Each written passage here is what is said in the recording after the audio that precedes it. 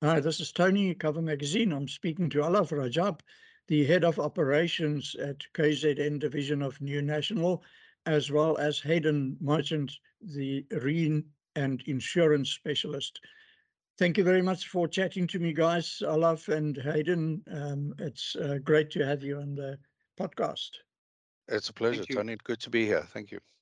Thank you, Indeed. Tony. Thank you for the opportunity.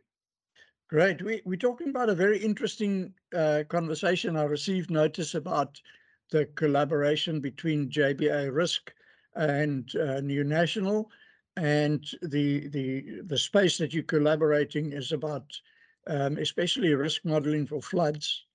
And with the floods that we've had over the last probably 6 or 7 years in especially the KZN area, it's become quite a hot topic. KZN hasn't quite recovered even yet from the first of the floods. And so, yeah, it's definitely a hot topic to look after. So maybe just to discuss, to start off a little bit on your side, Alhaf, what role does flood risk play in the short-term insurance environment in South Africa, and how has this evolved for you from an insurer perspective over time?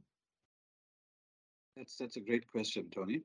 If I can just, as a backdrop, just drop in, particularly with this last event that occurred in April of 2022, how it fared in the global market, because ultimately, with the insurance and the reinsurance background, it has a direct effect on what happens in the local market.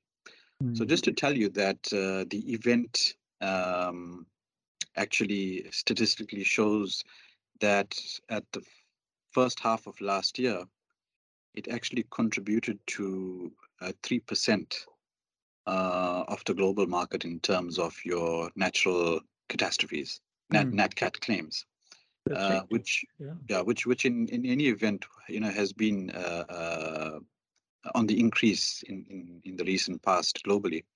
Yeah. But to contribute such a large, significant figure globally at almost 3%, and when one then looks at what the premium contribution is globally as well, which comes in at much under than 3%, one can then see the kind of impact, economic impact, certainly, that it can have, and how palatable that makes the South African market, so to say. But just coming back to the local context, and we've seen the event, although there hasn't been any hard numbers that have been released, by any of the authorities following the event. Yeah. I think we've gleaned that what we've seen in the market thus far puts the event surely over 18 to 20 billion rand in damages. And that's just insurance-related damages. I'm not talking about infrastructure damage. And I think if we have to add that up together, it's quite a significant amount. But over and above the economic impact that an event like this can happen, we've also seen it have great impact socially. We saw the number of lives that were lost. So the casualty, I think, figure was close to about 780 lives that were lost. I think some people are still unaccounted for up until today.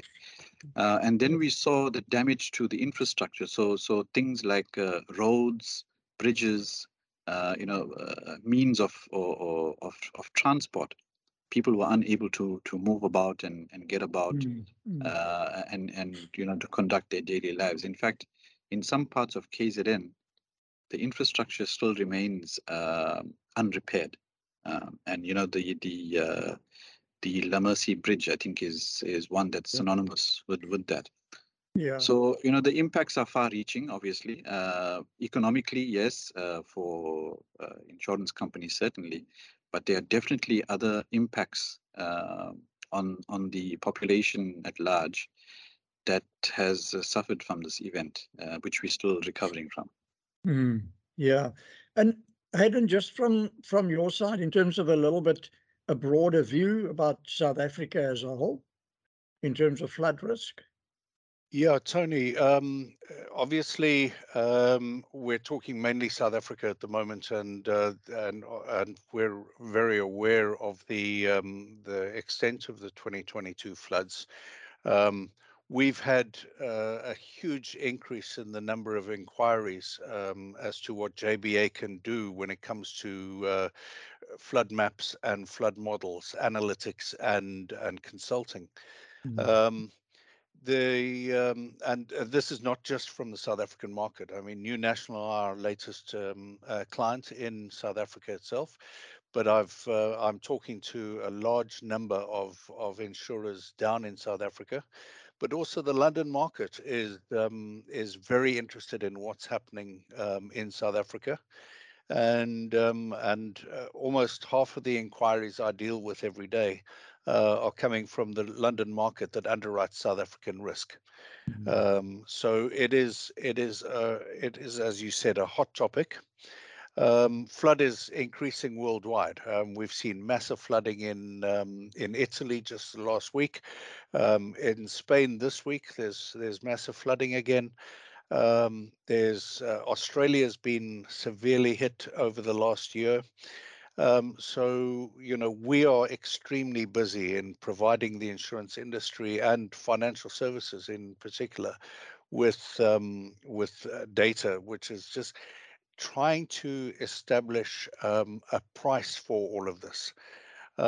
Everything is insurable and reinsurable at a cost, and we help the insurance industry find that cost. So. Yeah. Now, Alhaf, besides now at this point in time, and maybe if we look at before the floods and after the floods, does flood risk get enough attention in the short-term insurance industry? So Tony, again, I think that's a very, very good question, very pertinent question.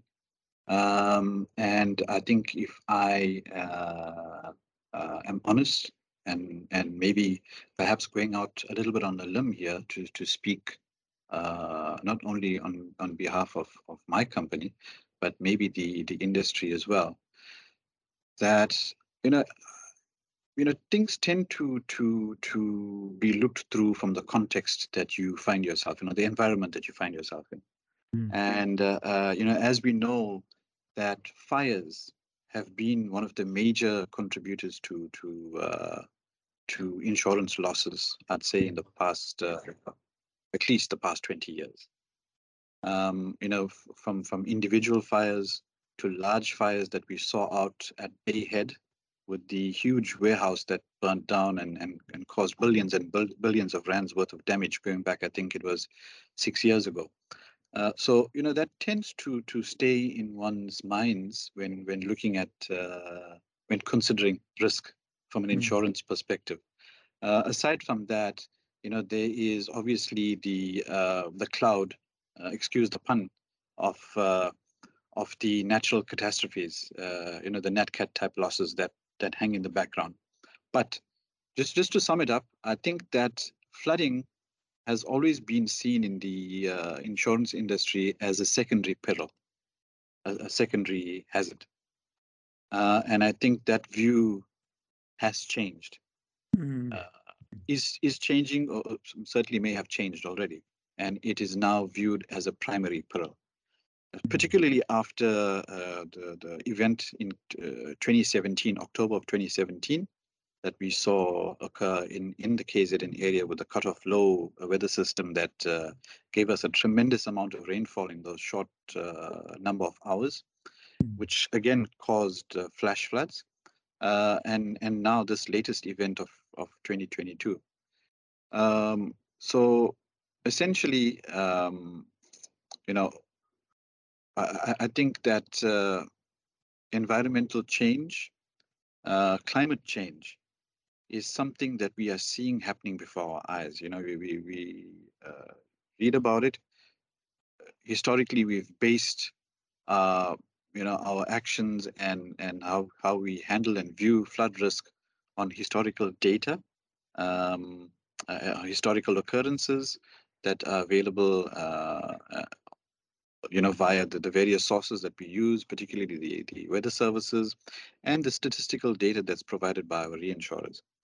Um, but with the changing or climate change coming in, we see that the frequency and severity of these events have become so sporadic and so erratic that it's not always the case where we can place a score of likelihood of when it can happen, how it can happen, and how severe it can be. And we saw that happen last year.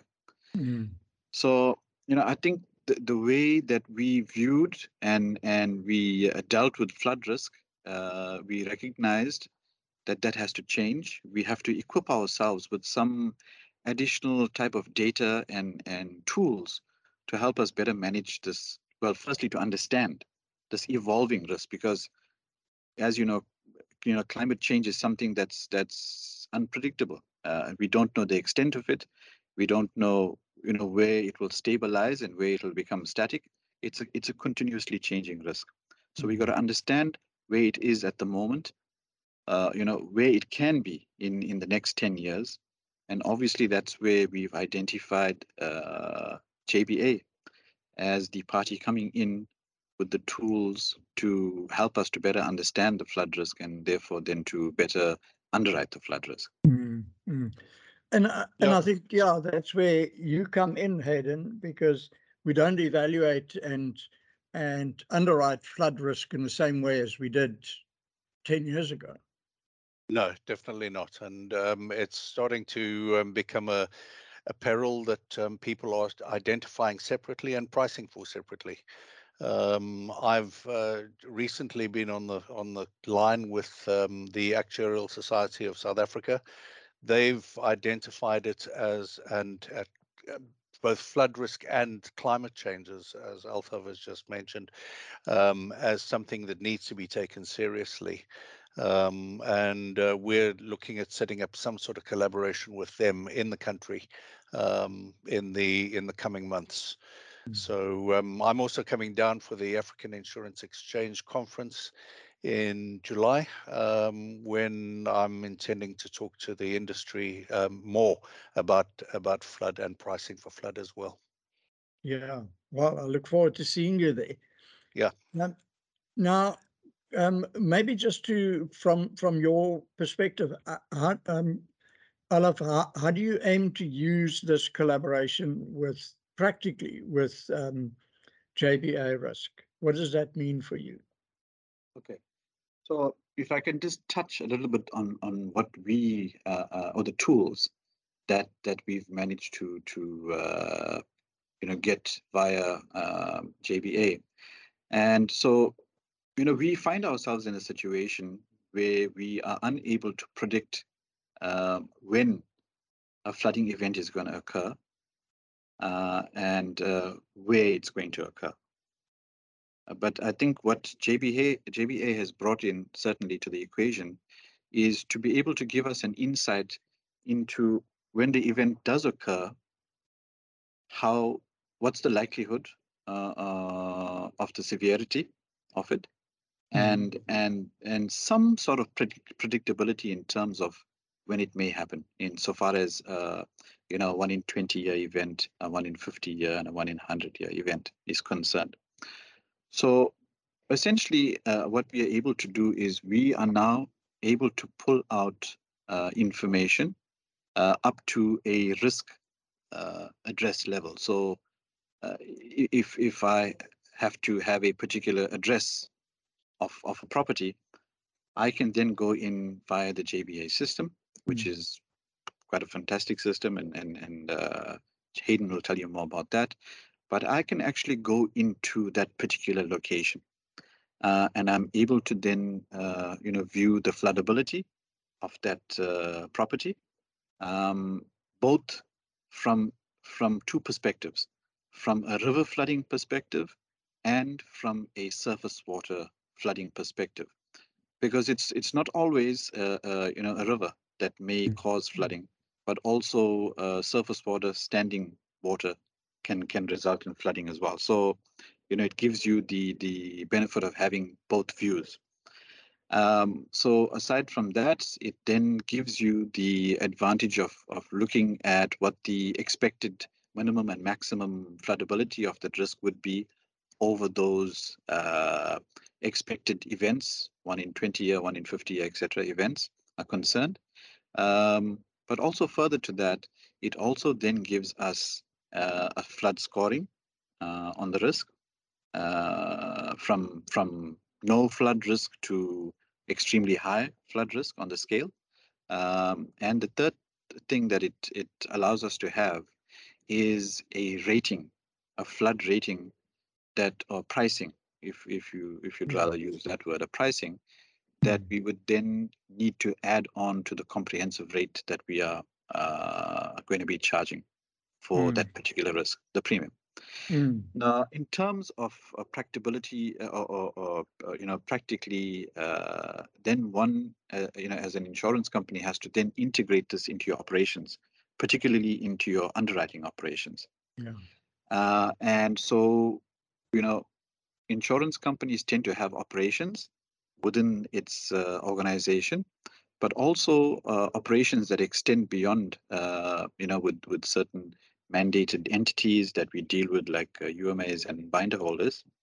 And so, it doesn't make sense just to have that sort of availability of that data just within your own office and being able to apply that in mitigation and in pricing. One has to then extend that to the entire organization, which will include your brokers and binder holders. And in that light, I must say that JBA has been very kind. They've come to the party and they've given us the advantage of also extending this to our binder holders and brokers as well.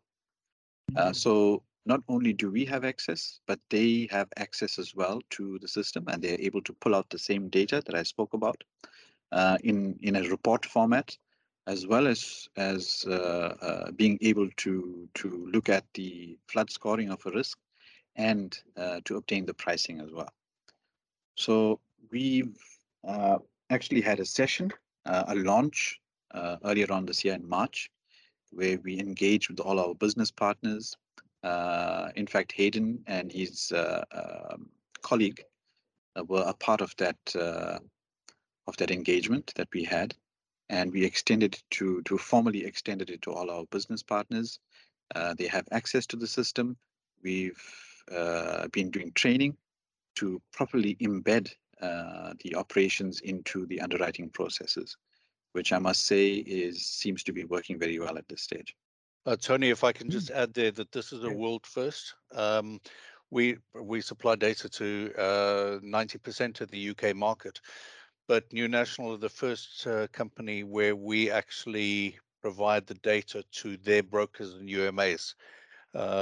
It's not done like that anywhere else. So we're pretty proud of the fact that that we've done it and that they've done it, because it just takes it. It just shows how serious they're taking the whole flood risk. And just from a technology perspective, in terms of the integration and all of that, was that a big job?